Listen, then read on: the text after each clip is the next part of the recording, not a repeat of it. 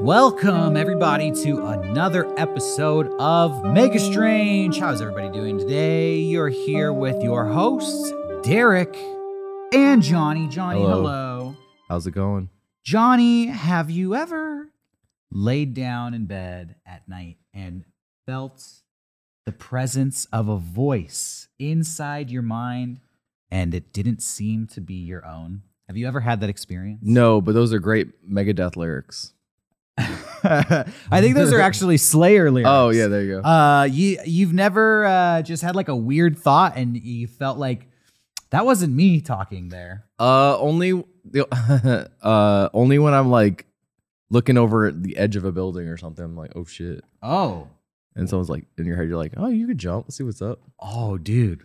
That might be the demons trying to get into your mind. That's Pazuzu. And influence you. Because I guess that tends to happen every now and again to people out there in the world. And that's what we're going to be talking about today on today's episode of Mega Strange. Demonic possession, and more specifically, what do you do after you've been possessed? You got to get a little exercise. No, I mean, you have to have a little exorcism is what I meant to say. You have to contact a priest or a spiritual leader, and you got to get those demons out. When I was a kid, my Oma, which is German for grandma, she would tell me, I would like talk about exorcism, and like I would be bummed that there were no Jewish exorcisms. Yeah. And she'd be like, no, they're around. They're just badass. You should look up rabbi exorcisms. They're badass. And I was like, oh shit. I never looked into it though. That's amazing. Yeah. When I was a kid, my mom like banned me from having Ouija boards in the house or anything of that nature because she had seen The Exorcist when she was a teenager and it scared the life out of her, the devil out of her. And she was raised extremely Catholic on the East Coast in New York in the middle of the century and was just terrified of demonic possession, especially like getting into the household. Oh, yeah. Well, yeah, you talk about Jewish exorcisms, and exorcisms are something that have been happening all over the world in every culture since ancient times. This idea that like a demon or a spirit outside of you could get into you and start influencing you, and you would need some help from somebody else to get that entity out of you. Yeah. That goes across all cultures. It's a very human fear to not be in control. Yeah, absolutely. And you know what that's like when you're standing up there on the edge of that building and you have this little voice going, do it, Johnny. Yeah. Take this step. The French actually have a term for that feeling, and it translates roughly into English as the call of the void. Oh. The call of the void is what you hear when you are standing on that ledge of a high cliff, and it just tells you to go. Call of the void. The call of the void. That could be a good name for this episode. Oh. An alternate name for this episode, talking about real-life exorcisms, would be more of a cure than a punishment. Okay. Because that is what exorcisms are considered to be. I do want to talk about today, specifically, we're going to be speaking about Christian exorcisms. This is what most people are familiar with, thanks to the slew of movies that have come out over the past 50 years. The Exorcist, The Exorcism of Emily Rose, Last Rites, The Exorcist 2, The Exorcist 3, Pazuzu's Revenge. They never stop. Yeah. Have you seen the Exorcist movies? I've seen like most of The Exorcist, and then I saw the really horrible prequel movie. I forget what it's called. Oh, I think it was like Exorcist Begins. I saw that movie in theaters. That too. movie's awful. It's just like the priest, and he's like Indiana Jonesing is like some shit. By the way, the original Exorcist was based off of real life events that happened here in America. Yeah. And that movie is like kind of racist because they're like, well, before he did that, he was like fighting demons in Africa. And it's like that never happened. This whole like demons in Africa bullshit. Like a little tasteless, but yeah. whatever. I remember there's like a scene. The only scenes I remember, I think there was like a Nazi guy who like kills himself, And then the only other scene I remember is like he's in a fucking cave, like looking for Pazuzu, wherever the fuck. Yeah, exactly. It's such a weird movie. Well, so yeah, we're talking about Christian exorcisms. And in Christianity, exorcism is the practice of casting out or getting rid of demons. In this Christian practice, the person performing the exorcism is known as an exorcist. This is like Exorcism 101 for people out there who've never seen the movie and don't know what any of this is about. The exorcist is often a member of the church or an individual who is thought to be graced with special powers or skills. Okay. The exorcist can use prayers, religious materials, such as formulas, gestures, symbols, icons, amulets. In a way, it kind of is like Indiana Jones. Yeah, I guess so. Yeah. I was just thinking like, I'm still stuck on that movie. I'm sorry. You could bring up that movie at any point in today's It's just like why did he need a badass like backstory? Like it's already badass that he like exorcises a demon out of this girl, and it's like, yo, I don't know. It's Hollywood. That movie flopped. They never made another Exorcist movies true. after that one. Yeah. The exorcist often evokes the name of God or Jesus or several different angels or archangels to intervene with the exorcism.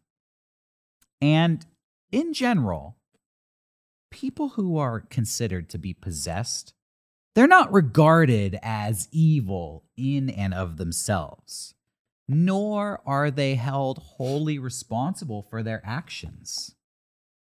Because possession is considered to be an unwilling manipulation by a demon, resulting in harm to yourself or others. Okay. So therefore, when you're performing an exorcism on somebody, it is considered more of a cure than a punishment. You're not trying to punish this person for being possessed. You're trying to fix them. You're trying to save them. Mainstream rituals usually take this into account, and they try to ensure that there's no violence done to the individual who is possessed. But oftentimes they'll have to tie them down. Okay. To like stop them from potentially hurting themselves or hurting the other people in the room. But generally speaking, the possessed are innocent. By the way, I think The Possessed is an awesome band name. Yeah. And I Googled it, and it turns out there is a band called The Possessed. I could have told you that. You're familiar with The Possessed? Yeah. I used to be way into black metal, and they were always kind of. I've seen their shirt a lot because the logo has like the tail at the end. I always like that. Well, let's fire up a little bit of The Possessed for people at home. Okay. Here we go.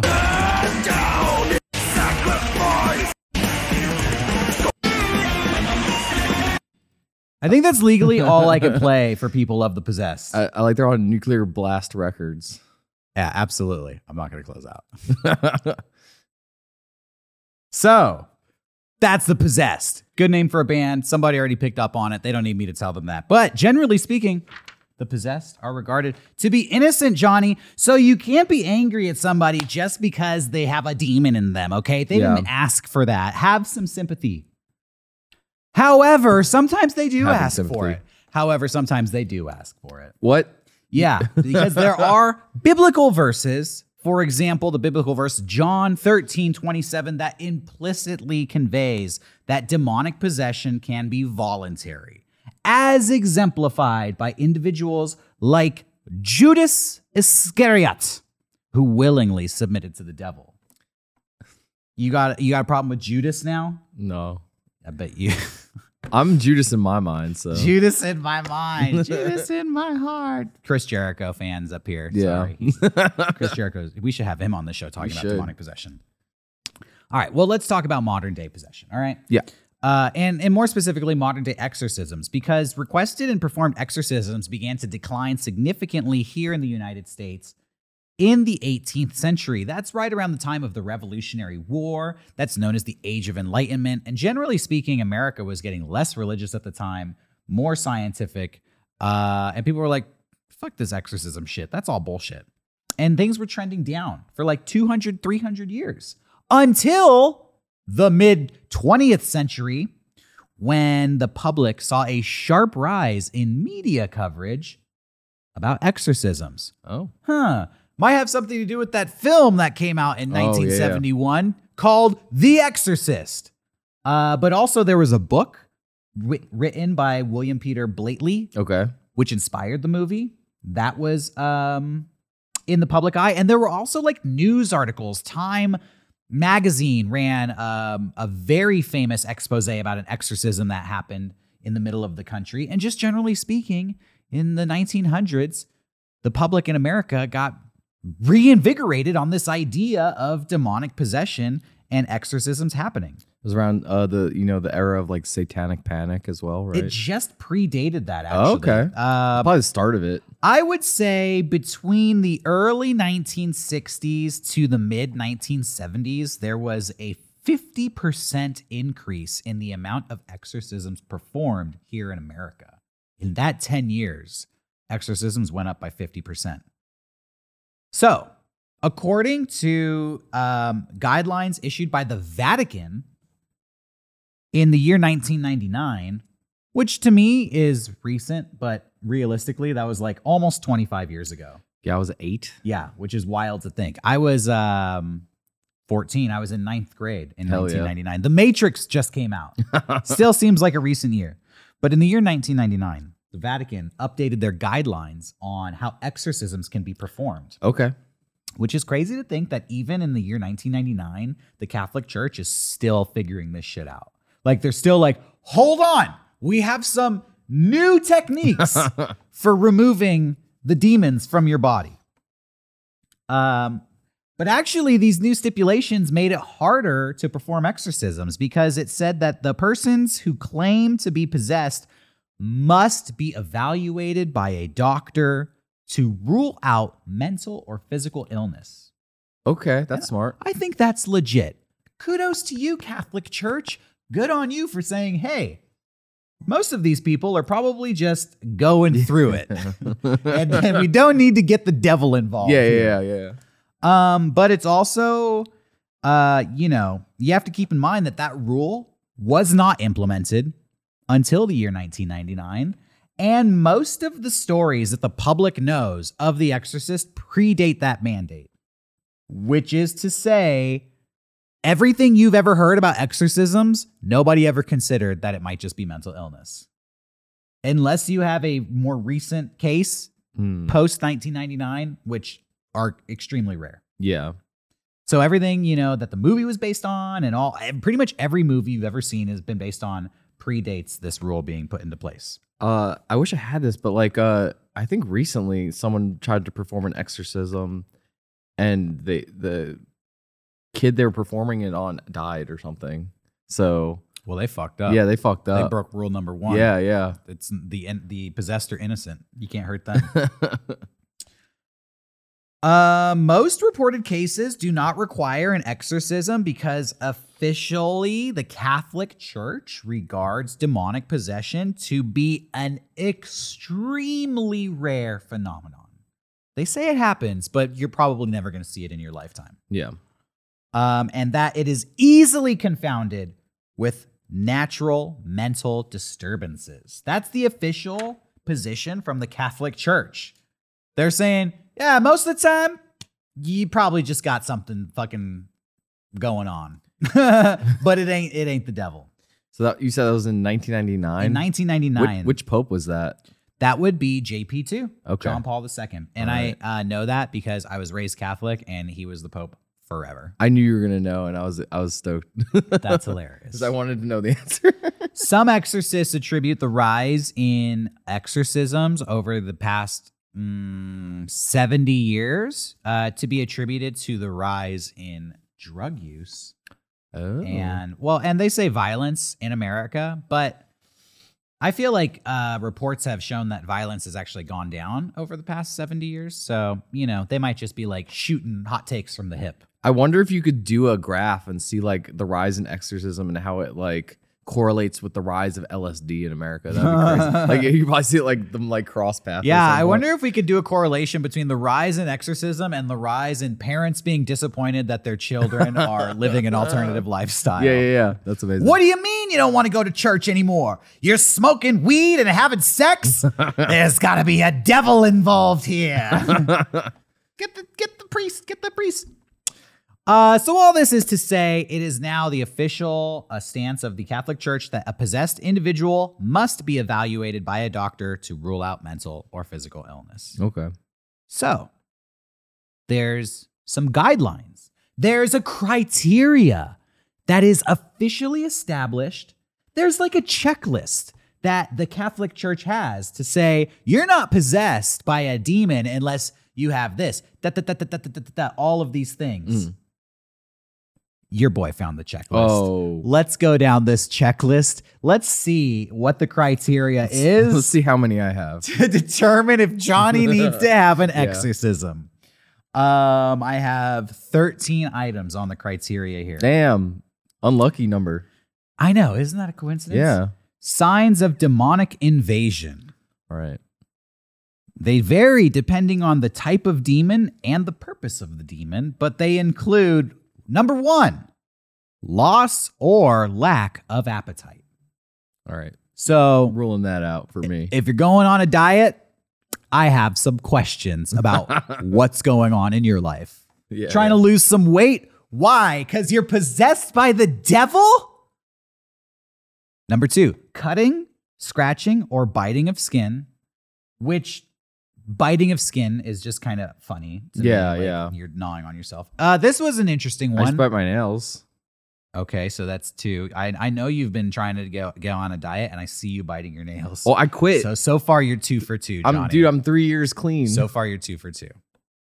Number 3, and this one fucked me up. This one made me scared. No. A cold feeling in the room.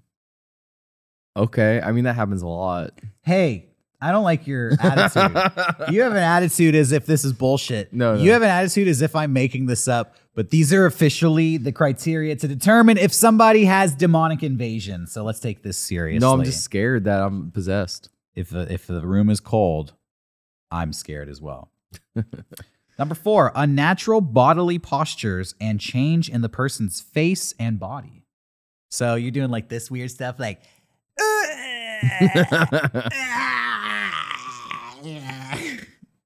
just contorting all weird. Doing your best Ace Ventura impression. Ace Ventura was definitely a demonic invasion situation. Number 5, the possessed loses control of their normal personality. They enter into a frenzy or rage and or attack others. And frankly, Johnny, I've seen you do this weekly. Hell yeah. Change in the person's voice. Supernatural physical strength, not subject to the person's build or age. That one's So kind strong. of freaky. Like a little kid has insane strength, or an old person is suddenly like really insanely roided out. Yeah. I'm down. Speaking in tongues, the person cannot have learned before, new languages. Knowledge of past events, the person cannot have known about.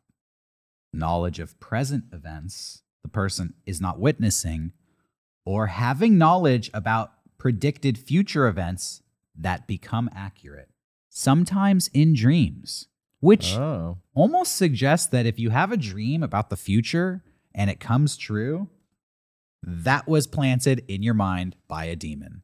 That is what this text is suggesting. I hate that feeling. Has that happened to you before? Like Hell a deja yeah. vu feeling? I Hell hate it. yes. Half Freaks me this out. stuff has happened to me. Yeah. Everything on this list has happened to me at some point or another. Half this list is like mega church videos, like For speaking real. in tongues and all that shit. Levitation and Yeah. moving of objects or things. Okay. Holy shit. Expelling of objects, things, or certain animals. Expelling of certain animals. That's got to be crazy. Like you make all the spiders like emerge from the walls or something. I don't want to face that demon. Yeah, that's the demon that has me beat dead to Yeah. rights. Number 12, intense hatred or aversion and violent reaction towards all religious objects. I have that. Okay, Johnny. Well, you're 12 for 12. So if you identify with the 13th criteria, Oh no. you're officially fucking possessed by a demon. Here we go. Antipathy towards entering a church. Oh.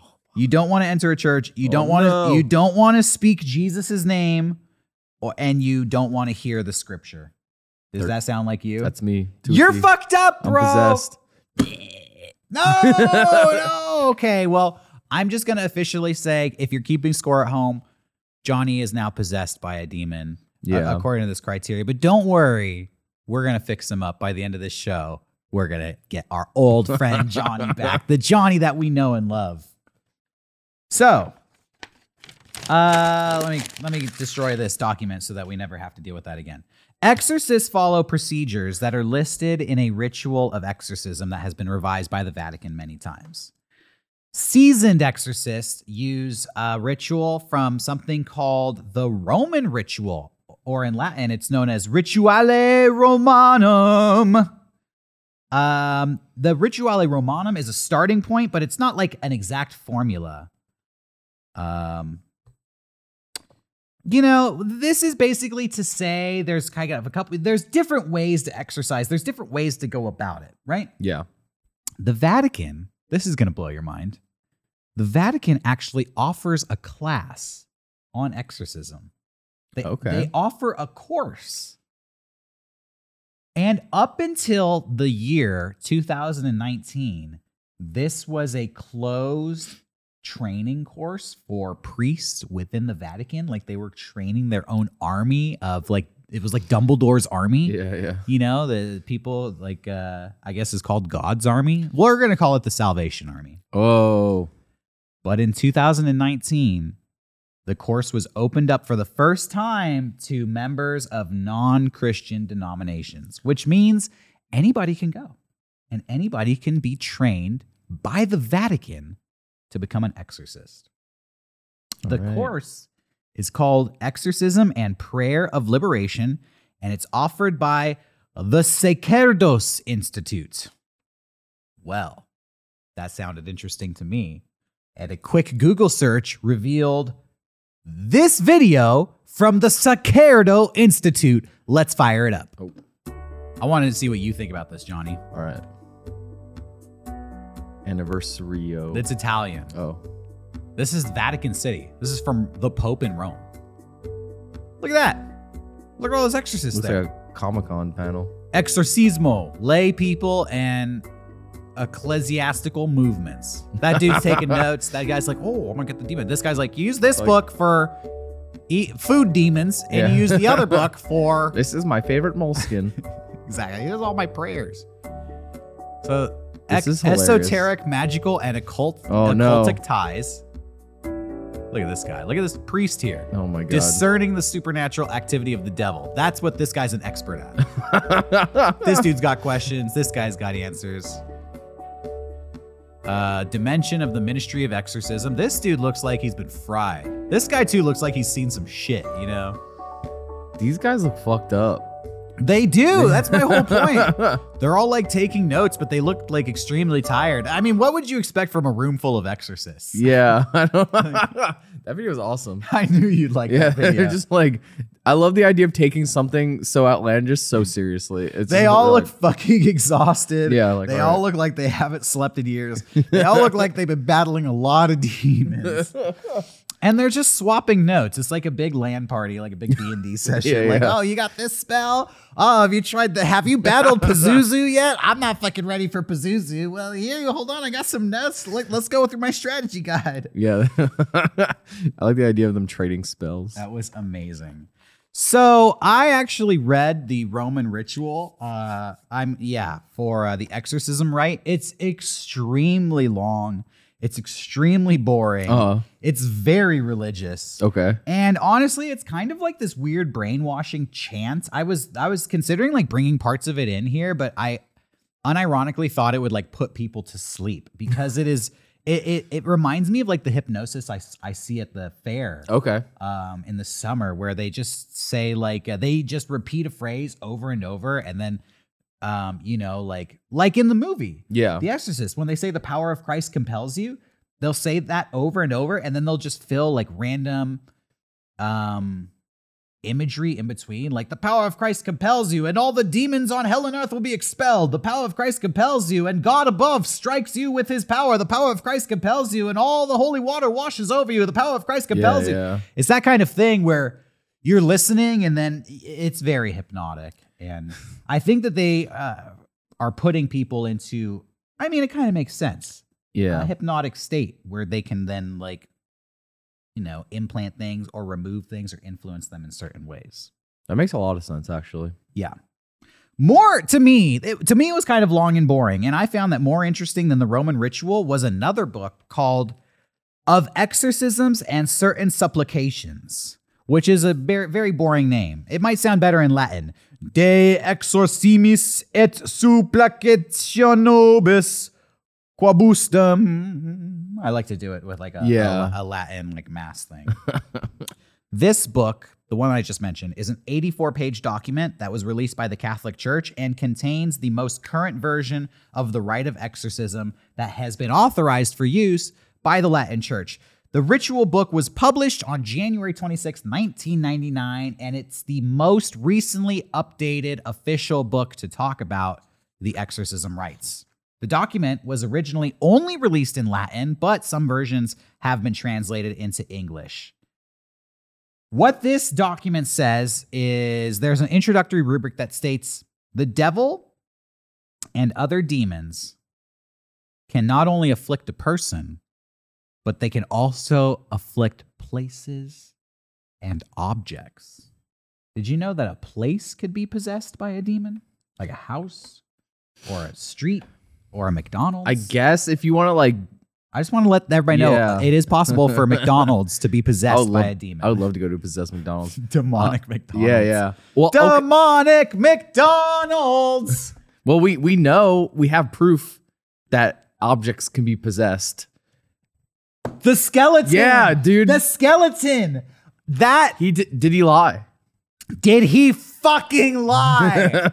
I wish I had 16 minutes of spare podcast time right now to play that video for you, but I don't. But watch Demonic, what's it called? Was it like Haunted Skeleton or something? Demonic Crazy Skeleton caught on tape. If you can track down this video. Haunted and Possessed. If you're a Mega 64 fan, you have to know what this video is. You have to watch this video. To me, this is the greatest short film of all time. Oh, yeah. Of all time. A couple Halloweens ago, me and my friends at midnight had a film screening of that, and my other favorite video on the internet, crazy tweaker lady goes through the fence, I think it's called. I've never even seen that. It's just a video of like a fence, and then you just start seeing a hand coming out from behind it.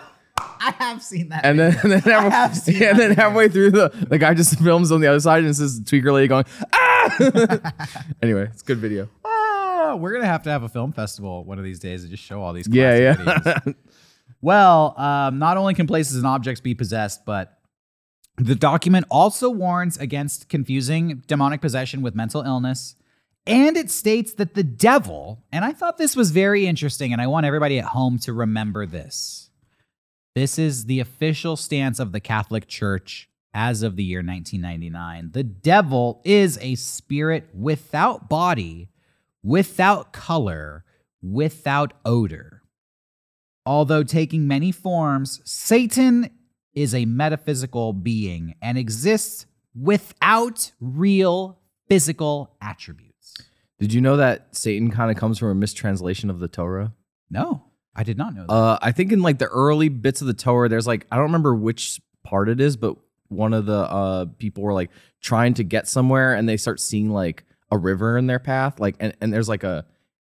It kind of says, it has like a name for it, like someone like God is like putting a path between this guy and doing his thing. I wish I knew what the fuck who it was. You need to be more religious. Yeah. But through that text, it was like the word for like trickster or something in Hebrew was like kind of mistranslated as being like a devil or something. That makes sense. Yeah, I could see that. I think I butchered that, but I think all the information. I feel like the general trivial knowledge is there. It's a mistranslation from the Torah. Yeah. And so I just want to repeat that, they say that the devil doesn't have a body, doesn't have color, doesn't have odor, is just a metaphysical energy, but does not have a physical form. It can't touch you, cannot be in the room with you. Just remember that. It also, this text, this 84-page text, has prayers which can be used privately by the faithful, which means you don't even need to be a trained exorcist. You can just do it yourself if you have faith. All right, that's cool. I don't have to go to that fucking 7 a.m. Vatican meeting. Yeah.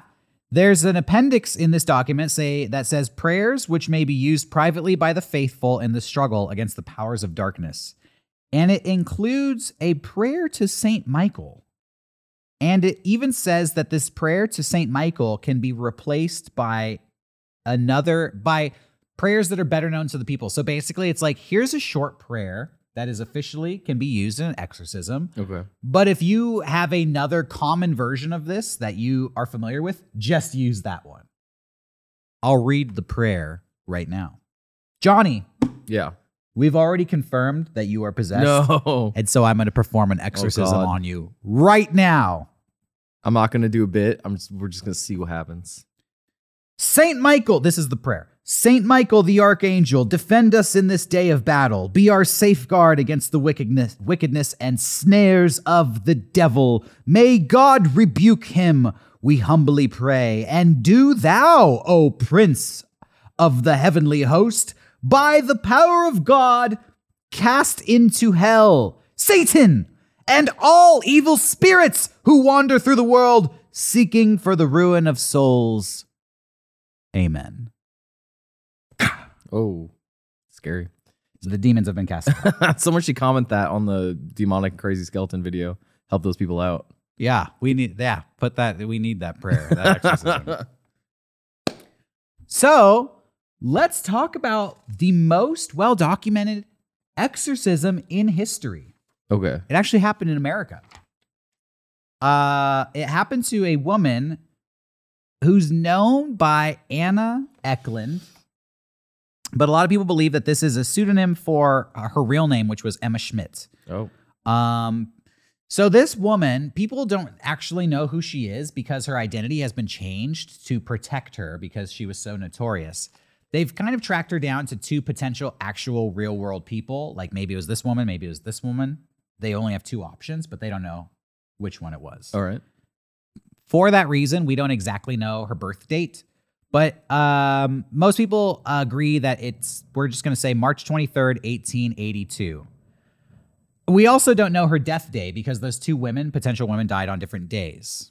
This is a woman who went through an exorcism and her identity was later changed to protect her. She's an American woman whose alleged demonic possession and exorcism occurred over several decades, culminating in an extensive exorcism that lasted from August 18th to December 23rd in 1928. Damn, just torture this woman for months. in Erling, Iowa. They oh my sure God, did. in Iowa. And I'm going to tell you everything that happened. Okay. I'm going to give you the whole story from beginning to end.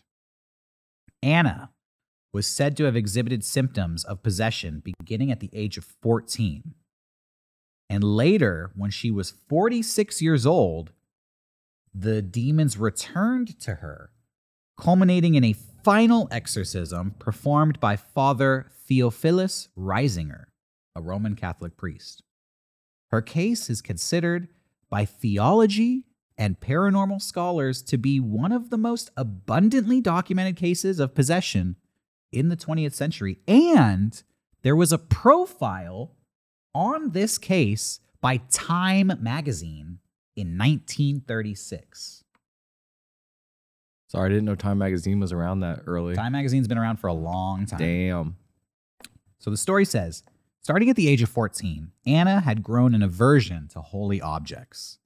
Although she was raised in a Catholic household in Marathon, Wisconsin, she found herself unable to enter churches as if an unseen force held her back.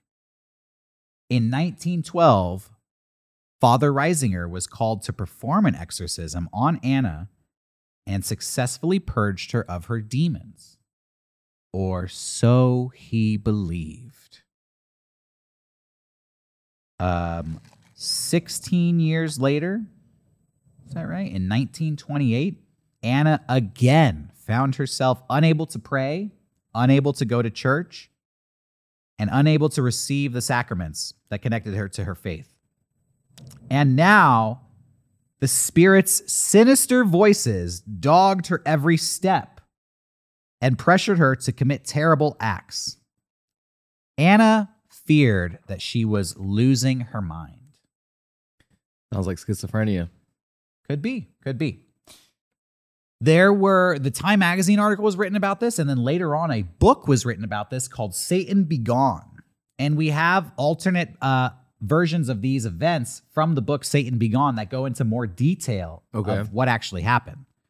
So when we talk about how Anna, the first exorcism was performed in 1912,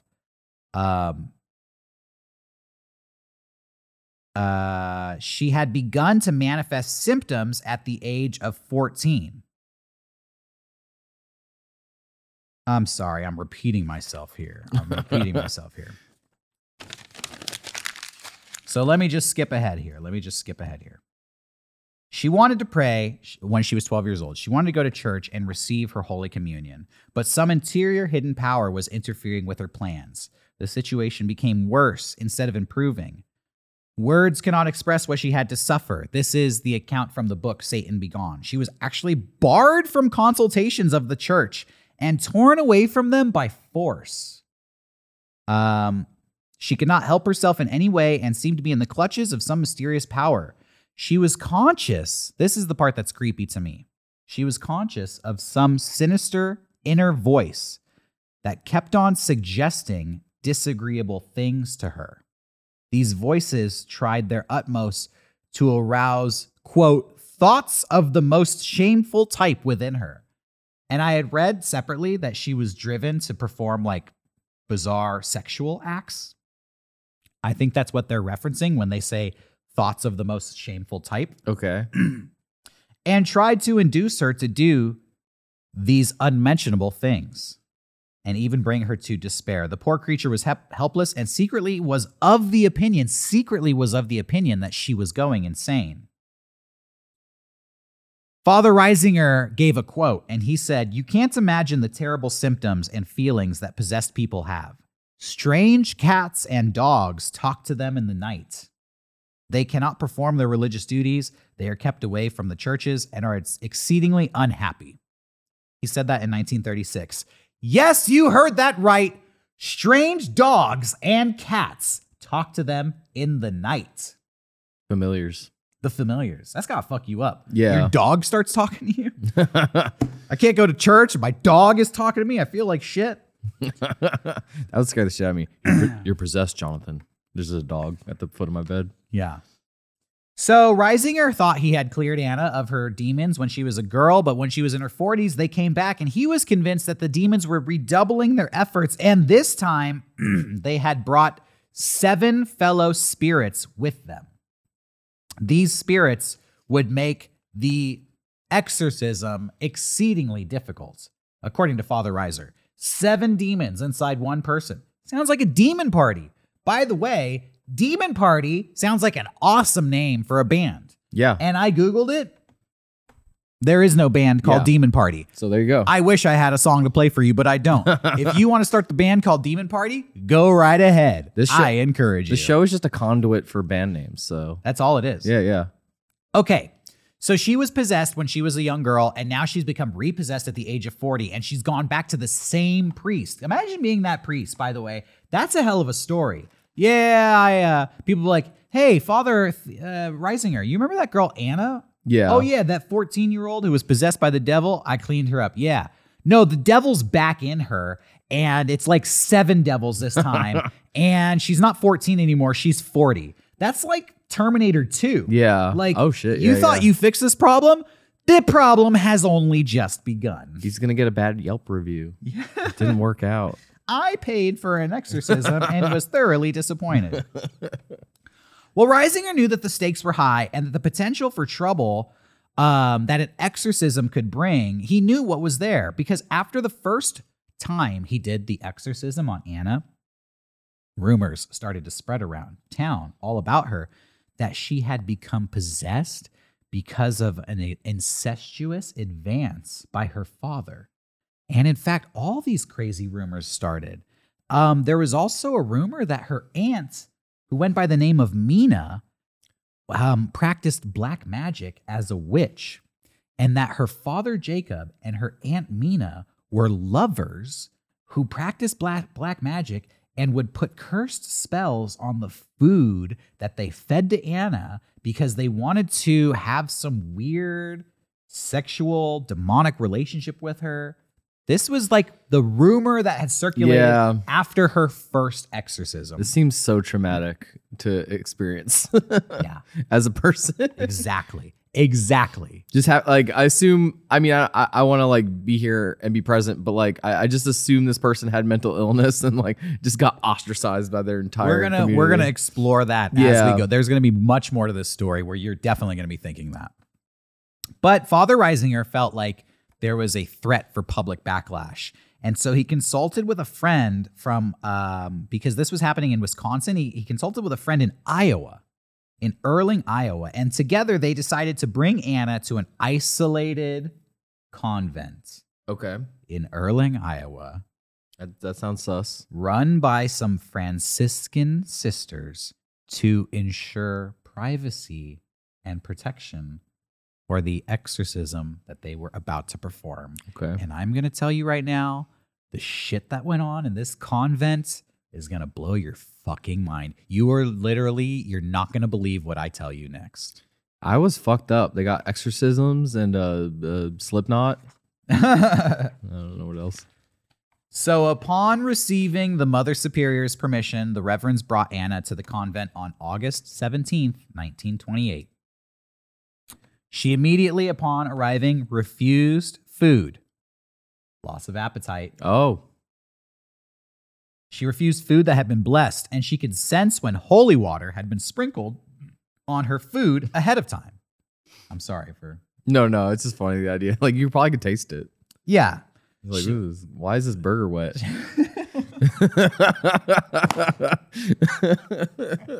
How did she know? It's soggy water. How did she notice? We soaked her food in water. Yeah.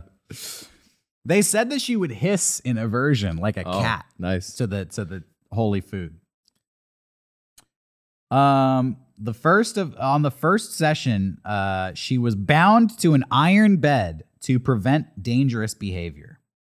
With years of experience, Father Reisinger fully expected that Anna would be attacking people during the ceremony, and so he brought in the strongest sisters of the convent to stand by to assist. So you got these big, burly, buff nuns there. She's already strapped down to a bed. But yet nothing prepared them for what happened next. As they started the exorcism, it is said that Anna sank into a deep sleep with her eyes shut tightly. Let me read you an excerpt about this from the book Satan Be Gone. Sure. It says, the woman was placed firmly upon the mattress of an iron bed, and upon the advice of Father Reisinger, her arm sleeves and her dress were tightly bound as to prevent any devilish tricks. The strongest nuns were selected to assist in case anything might happen, and there was a suspicion the devil might attempt attacking the exorcist during the ceremony. Should anything unusual happen, the nuns were to hold the woman down. Soon as the prayers were begun, Anna sank into an unconscious state and remained in that state throughout the period of the exorcism. Her eyes were closed so tightly, no one could force them open. So the story says, as they began the rite of exorcism, Anna allegedly ripped through her restraints, leapt into the air, and clung to the wall above the room's door. Okay. Some people say this was like the straps ripped themselves off and she levitated. And then a door, that's like 8 feet tall. How are you clutching the wall above a door? Yeah, in this convent. Spider-Man and shit. You've just been chained down to a bed. And they chain you down to a bed, they start praying to you, you fall asleep, and then suddenly and you like clutch onto the door up there. Father Reisinger and the sisters had to drag Anna from the wall back into bed and restrained her as she made inhuman howls. This would last throughout the end of the first session. According to the book Satan Be Gone, Reisinger began the exorcism. The woman dislodged herself from the bed and from the hands of the guards. Her body was carried through the air, landed high above the door of the room, clung to the wall with a tenacious grip. Tenacious grip. Tenacious G. That's a good band name. Everybody who was present was struck with trembling fear, except for Father Reisinger, who kept his peace. What's the matter? I just looked over your paper and it says Tenacious G written. Yeah, I made a note. That's great. I have notes here. The sisters dragged her back down to the bed and restrained her. Loud howling sounds emanated from the woman, drawing the attention of everyone in the convent. Everyone came to see what was happening. Many could not handle the sight. The physical condition of the possessed presented such a gruesome sight that it distorted members of her body, and it seemed unbearable to the witnesses. A lot of people left the convent after witnessing that. Over the following 2 sessions, from September 13th to September 20th, and then again on December 15th to December 23rd, Anna deteriorated quickly. Listen to this. Although she ate less and less, she regularly vomited, quote, impossible amounts during the exorcisms. This phrase to me strikes a chord because I have a very large and expansive imagination. Yeah. So when you tell me somebody is vomiting impossible amounts, what is your definition of impossible? Because my definition of impossible is not fucking possible. Yeah. When I hear you're vomiting impossible amounts, that's like you're throwing up so much that you're filling up the room and everybody's swimming in it. Yeah. Oh, God. What are these? What's an impossible amount of vomit to you? At what point does the vomit become impossible? I mean, projectile. Yeah. Against the wall. I don't know. I think that's possible. That's within the realm of possible to me. Well, not if you're not eating. I feel like it's crazy to just suddenly vomit for like more than a second. Interesting. Yeah. Interesting. The vomit seemed to consist primarily of tobacco leaves and other debris. Oh. Which is weird. At the same time, the demons inside Anna began to physically change and distort her body. Not only did her head swell and elongate, but her face became so disfigured that few recognized the woman who had arrived at the convent just a few months earlier. By the end, she had become pale, a death-like figure. Her body was emaciated, and her eyes are reported to have glowed red like burning embers. Okay. Vomiting, face swelling, eyes glowing red. Let me pause here and give you my theories. I saw a picture recently of a woman who had thrown up so hard she broke the blood vessels in her eyes. When they say that her eyes were glowing red, I wonder if that is what happened. She broke the blood vessels in her eyes and they were literally like filled with blood. And also when you don't eat, you get that like nauseous feeling. And when I was a kid, I would not be able to eat for a bit, and then I would feel like I was going to throw up. Yeah, yeah. Absolutely. And then the report says she was somehow vomiting what looked like tobacco leaves. And I Googled it. I don't have a picture, but tobacco leaves, they're what you expect. They're like dried little, gross looking pieces of paper almost. Yeah. And then I was thinking,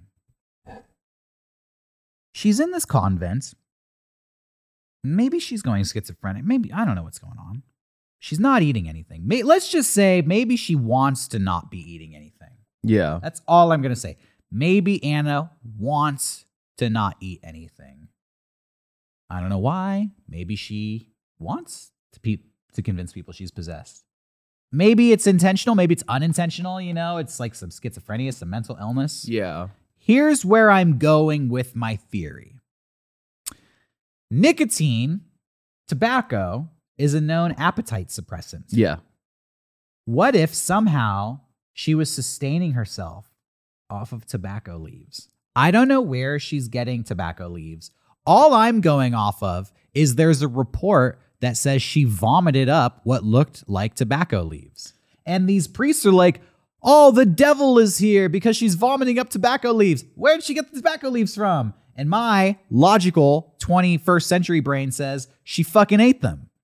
That's where she fucking got them from. And, like, she fucking ate the tobacco leaves. Cigarettes, You dumb fucks. cigarettes exist, I think, at that point. You know, Yeah. like she could just be eating cigarettes. My theory is she's not eating the food because she's convinced that for whatever reason, she's not eating food, but she's sustaining herself off tobacco leaves as an appetite suppressant to hold back that hunger. Well, you know what? I looked up severe nicotine poisoning. Oh. You know what the motherfucking symptoms are? Vomiting. Vomiting, face swelling. Yeah. And I actually Googled this, and I didn't bring the picture in because it was one of those like medical oddity pictures that makes people feel uncomfortable. But if you're interested, look up face swelling and how severe the face swelling can get from nicotine poisoning or from food poisoning in general. You literally can have your face swelled up so much you're unrecognizable. Like you look like your face is 3 times as big as it usually is. When you drink a lot of alcohol over time, you know, your nose starts to swell and all that shit. Like when you're poisoning your body, I feel like your face swells usually. These are used as examples of demonic possession, but they also coincide with nicotine poisoning, and they even state that it looked like it was tobacco leaves in her vomit. So obviously it was in her system somehow. I'm the only person who is saying this stuff because in all the reports I read, people are just like, oh, she was possessed. Oh, she was vomiting. Oh, she became deformed and her eyes glowed red. And I'm like, there's a medical explanation for pretty much all of that. I think, you know, both of us have definitely smoked 2 cigarettes back to back and gotten really nauseous. And I felt like I was possessed by the devil. Yeah, me too. So as the exorcism progressed, Anna's behavior also changed. She began to produce, this is good, impossible amounts of urine and feces. Nice. Again, my question, how do you define impossible? Anna responded to the priest's actions with vitriol foaming at the mouth whenever Reisinger spoke Latin phrases. Okay. From the book, Begone Satan, it says, at one point, when Reisinger was asking to speak with the woman's father, whom Beelzebub said was with them. So her father was one of the spirits inside of her when she was 40, when she was an older woman. He died. Some trauma. A voice claiming to be that of Judas Iscariot, remember him? We mentioned him at the top of the show, began speaking instead. And when Reisinger asked what business he had with the woman, Judas replied, to bring her to despair so that she will commit suicide and hang herself. She must get the rope. She must go to hell. Oh. Anna was speaking this in the voice of Judas while being possessed and being interviewed by the priest. Other voices claiming to be her father Jacob, as well as his child-murdering concubine Mina, eventually spoke as well. During the exorcism, the demonic presence inside the woman began to physically deform her. Her face became distorted so no one could recognize her. Her body became horribly disfigured so that the regular contour of her body vanished. It is said that her emaciated head assumed the size of an inverted water pitcher and became as red as glowing embers, and her lips swelled up to the proportions of hands. Hands. Hello, I'm Anna. Sorry. That's scary. Her thin, emaciated body was bloated to such an enormous size that the pastor and some of the sisters drew back out of fright, thinking the woman might burst asunder. She bloated. She started swelling up. That's probably a sign of like not eating. At times, her abdominal region and extremities became hard as iron and stone, and in these instances, the weight of her body increased and pressed into the iron bed so that the rods of the bed bent to the floor. That one's weird. Yeah. Her weight increased. I don't know. On one occasion, it is said her body expanded to twice its normal size, causing the room to wince in fear that she would explode. She spoke in languages she had never heard before. She could list the childhood sins of the nuns and priest standing in the room. That's badass. That's fucking cool. I don't want to argue with a chick like that, no. dude. She knows everything I've done since I was a kid. Damn. She knows about that prank I pulled. After a short time, several sisters asked to leave the convent out of fear of being in there with Anna. and they could hardly be blamed. Her voice sank into that of a guttural growl capable of creating impossible sounds, and even as she slept, she would mutter in unsettling languages, blaspheming God and verbally assaulting anyone in the room. She's sleeping, and you walk into the room, and she starts just cursing you out, verbally assaulting you. Sleep shit-talking. That's what my great grandma used to do. She had dementia. If you walked in the room, she would just tell you to fuck off. It was wild. So Dang. This is before they considered mental illness. yeah. This is before that was part of the rules. Where do we go from here? Oh, Reisinger and the sisters directly asked the spirits within her, and Anna listed several, with Beelzebub being the leader. She noted that she had been possessed at the command of her father Jacob and his mistress Mina with the help of Lucifer himself. And by her account, this is while she is possessed, she says, the original exorcism failed because her father Jacob and her aunt Mina had continued to poison her food with cursed spices. Those two people had died and had been damned and now joined the demon horde within Anna. With the demons now identified, the exorcism could finally come to an end. Okay. And so they prepared for the final session. The final session of this exorcism took place on December 23rd, 1928. Oh, yeah. I just want to note here. So all of that was happening over the course of Months. Months. So, yeah. Scary. Anna stood upright on her bed, collapsed, screaming at the top of her lungs. And once her shouts reached a fever pitch, an unearthly stench passed through the room. Satan. You know what that is. Satan's fart. She was like, I've been saving this for months. Anna quieted herself, opened her eyes, and spoke in a clear voice for the first time in many months. And after 23 days, the exorcism was over and the evil was gone. She farted out the demons? She farted out the demons. Nice.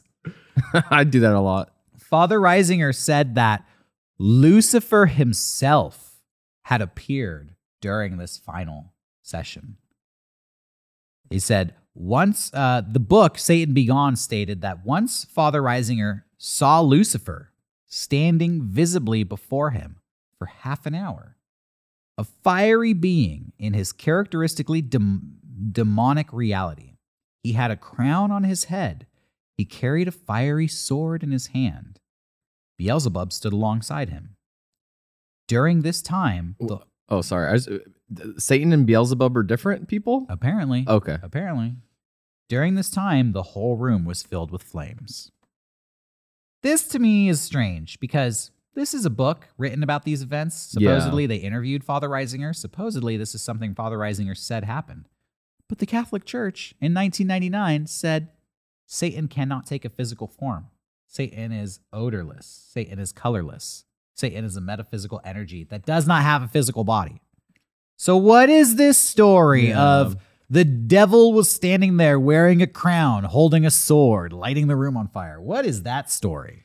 Yeah, I'm happy that the Catholic Church came out and said that he was like, formless. Because I feel like whenever you see like images of him, he's like jacked. Yeah. He's jacked. He's been dude. working out. Yeah, I'm like, damn. It's like, damn, Satan's gonna fuck me up. Oh my gosh. Maybe Reisinger was crazy too.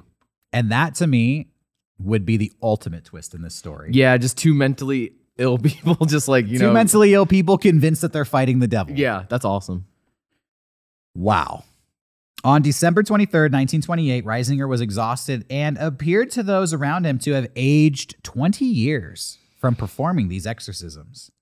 But the devil had finally receded back to hell. This is according to Satan Be Gone.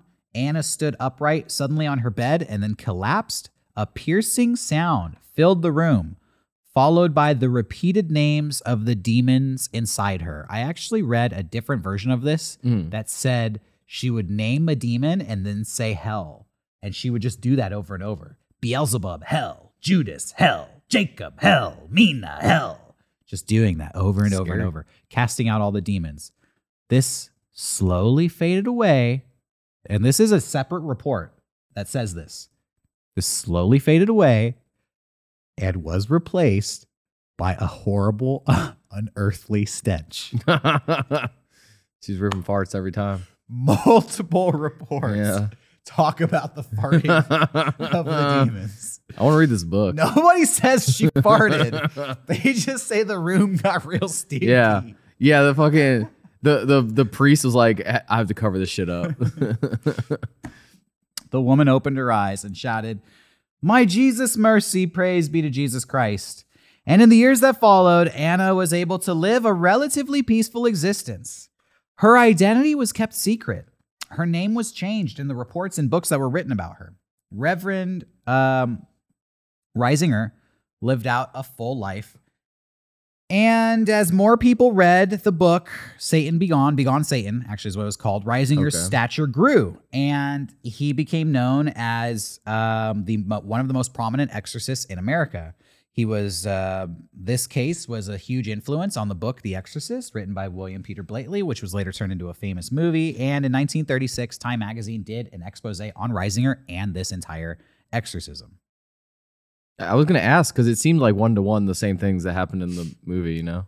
Yes, it's even said that in this convent in Earling, Iowa, still to this day, there is a door that is permanently marked with the demonic claw marks left by Anna Eklund as evidence of the epic battle between good and evil.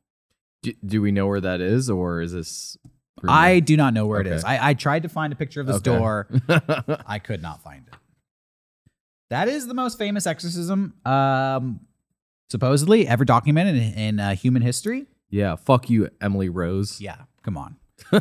And now I want to close out this episode Sure. with some videos Oh. of some real exorcisms caught on tape. Hell yeah. Now, I have one that I'm going to show you that has pretty much been confirmed to be an exorcism. Okay. And I don't say that lightly. I do not say that lightly. Yeah. I'm going to show you probably the best video evidence of an actual exorcism ever recorded in the history of humankind. And I'm going to give you the story before I show you the video. This is a news story that came out in the year 2013. And it says the Vatican has denied claims that Pope Francis performed an exorcism. Have you seen this video? No. A TV showed images of a man apparently reacting to the Pope putting his hands on his head. The encounter happened during a mass, which was shown on a television channel owned by the Italian Bishops' Conference. The station quoted various exorcists, and we know the Vatican has a whole army of trained exorcists, a whole army. They said that there was, quote, no doubt that the Pope had either performed an exorcism or a prayer to free the man from an evil spirit. But the director of the station later retracted that statement and apologized for having, quote, altered the truth. The Pope's spokesman said that the Pope did not intend to perform any exorcisms, which I think is a very interesting wording. He didn't say the Pope didn't perform an exorcism. He said the Pope did not intend to perform an exorcism. Okay. And that's a very interesting choice of words. He went on to say, rather, as he frequently does with the sick or suffering who come his way, he simply intended to pray for a suffering person. The footage shows a young man in a wheelchair opening his mouth and either screaming or breathing deeply as the Pope puts his hands on his head and prays for him. The man then convulses and slumps over. The TV director who said it was an exorcism apologized, said, I don't want to attribute a gesture to the Pope that he didn't intend to perform. I apologize for having altered the truth of the facts, and for the people who were involved, I apologize to the Holy Father. But religious figures in Rome have said that was an exorcism, all right. I like how they're insinuating that the Pope is so powerful that he like accidentally exorcised someone. He's like, meh. That Yeah. literally, yes. You just hit the nail 100% on the head. What's Yeah. happening here?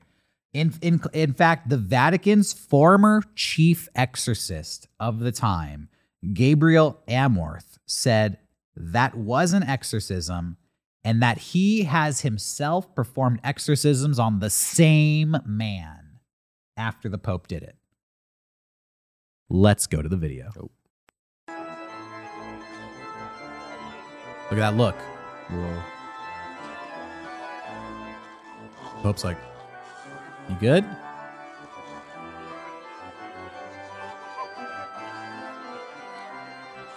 Oh, this is scary. Just look at the woman who's next in line. She's like, oh God. She's like, the fuck? He's stealing his brain. She's like, the fuck? And then he's like, yeah.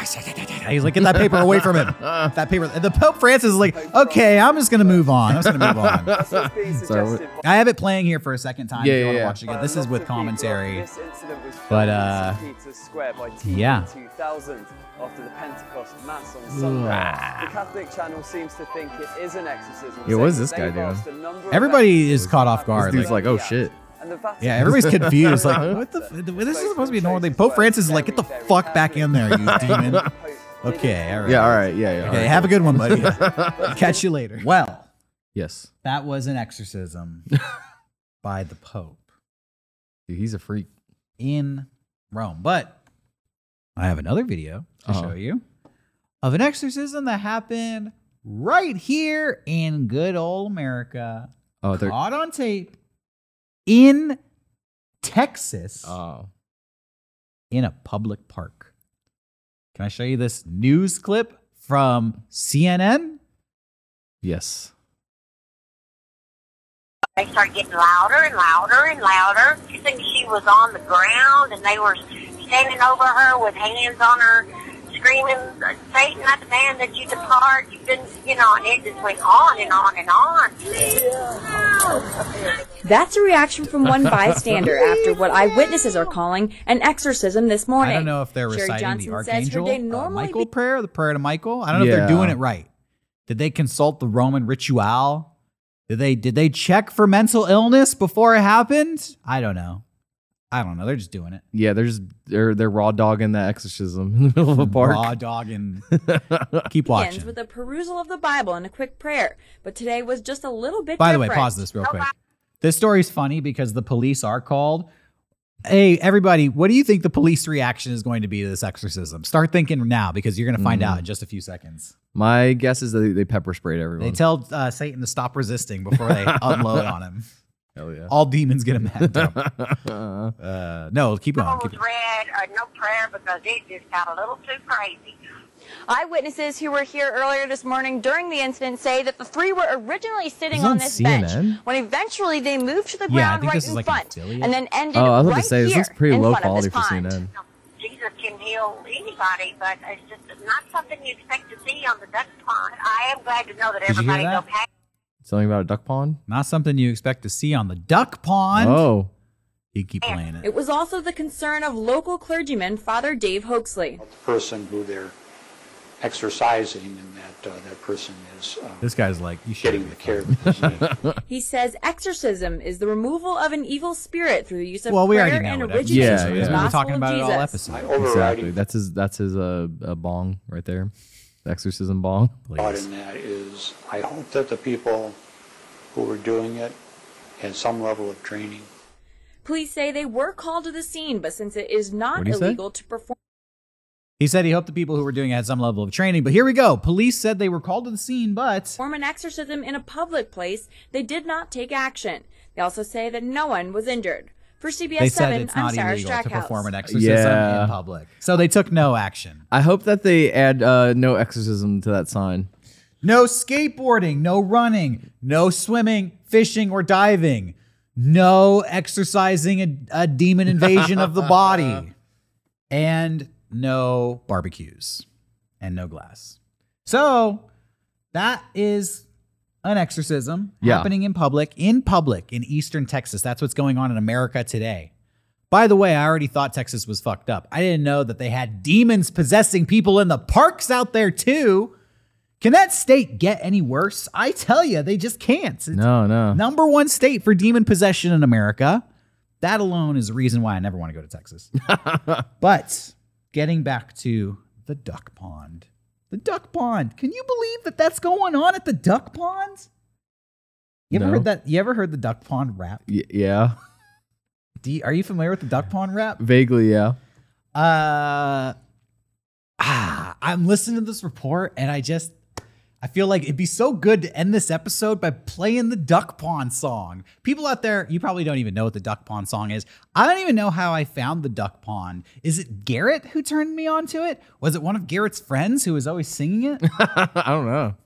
The problem with the duck pond, they say the N-word. It's a rap. They say it like 50 times.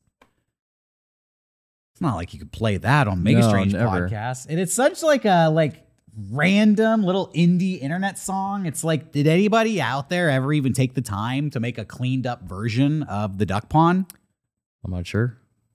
I did. Let's fire it up. Oh, I'm scared. Blast it. Yeah. Say what? Park Circle. Yeah. We at the duck pond. Fucking around at the duck pond. Smoking blunts at the duck pond. Yeah. I'm gonna say it again. We at the duck pond. Fucking around at the duck pond. Smoking blunts at the duck pond. It's funny now. I'm gonna break it down for you right now. 843 young don't know me. Feeding ducks in my home city. Thanks for You watching, chuck everyone. me, I don't give a fuck if you fuck with me, then your ass want more will get content stuck. like this, like and subscribe. 29405, smack a duck in the face, give my niggas high fives. This Smack a duck duck in the pond be face. full of shit, and if you don't like it, you can suck on my little ducky tit. We at the duck pond, fucking around at the duck pond, rolling blunts at the duck pond. Yeah, Oh, man. I don't know where to go from here. That's our episode for today, everybody. Thanks for watching. Follow us on Instagram, Mega Strange Podcast. Follow us on Twitter, MegaStrange666 for all your updates. We will be back in the future with more episodes. Just want to remind everybody, we are winding down for season 3 of Mega Strange. Yes. Season 4 is on the way. We may take a break for a few weeks, Hell but yeah. don't worry, we will return. Just stay tuned, stay with us. We appreciate your support. I don't know if we'll have any more, we'll probably maybe have an episode or 2 coming up, but I just want to let everybody know that we're going to be going on break for a while, preparing for the new season of Mega Strange. I've been hyping that for a few weeks. Yeah. Got to get the message out there. But we'll see you next time. So stay strange, everybody. Good night.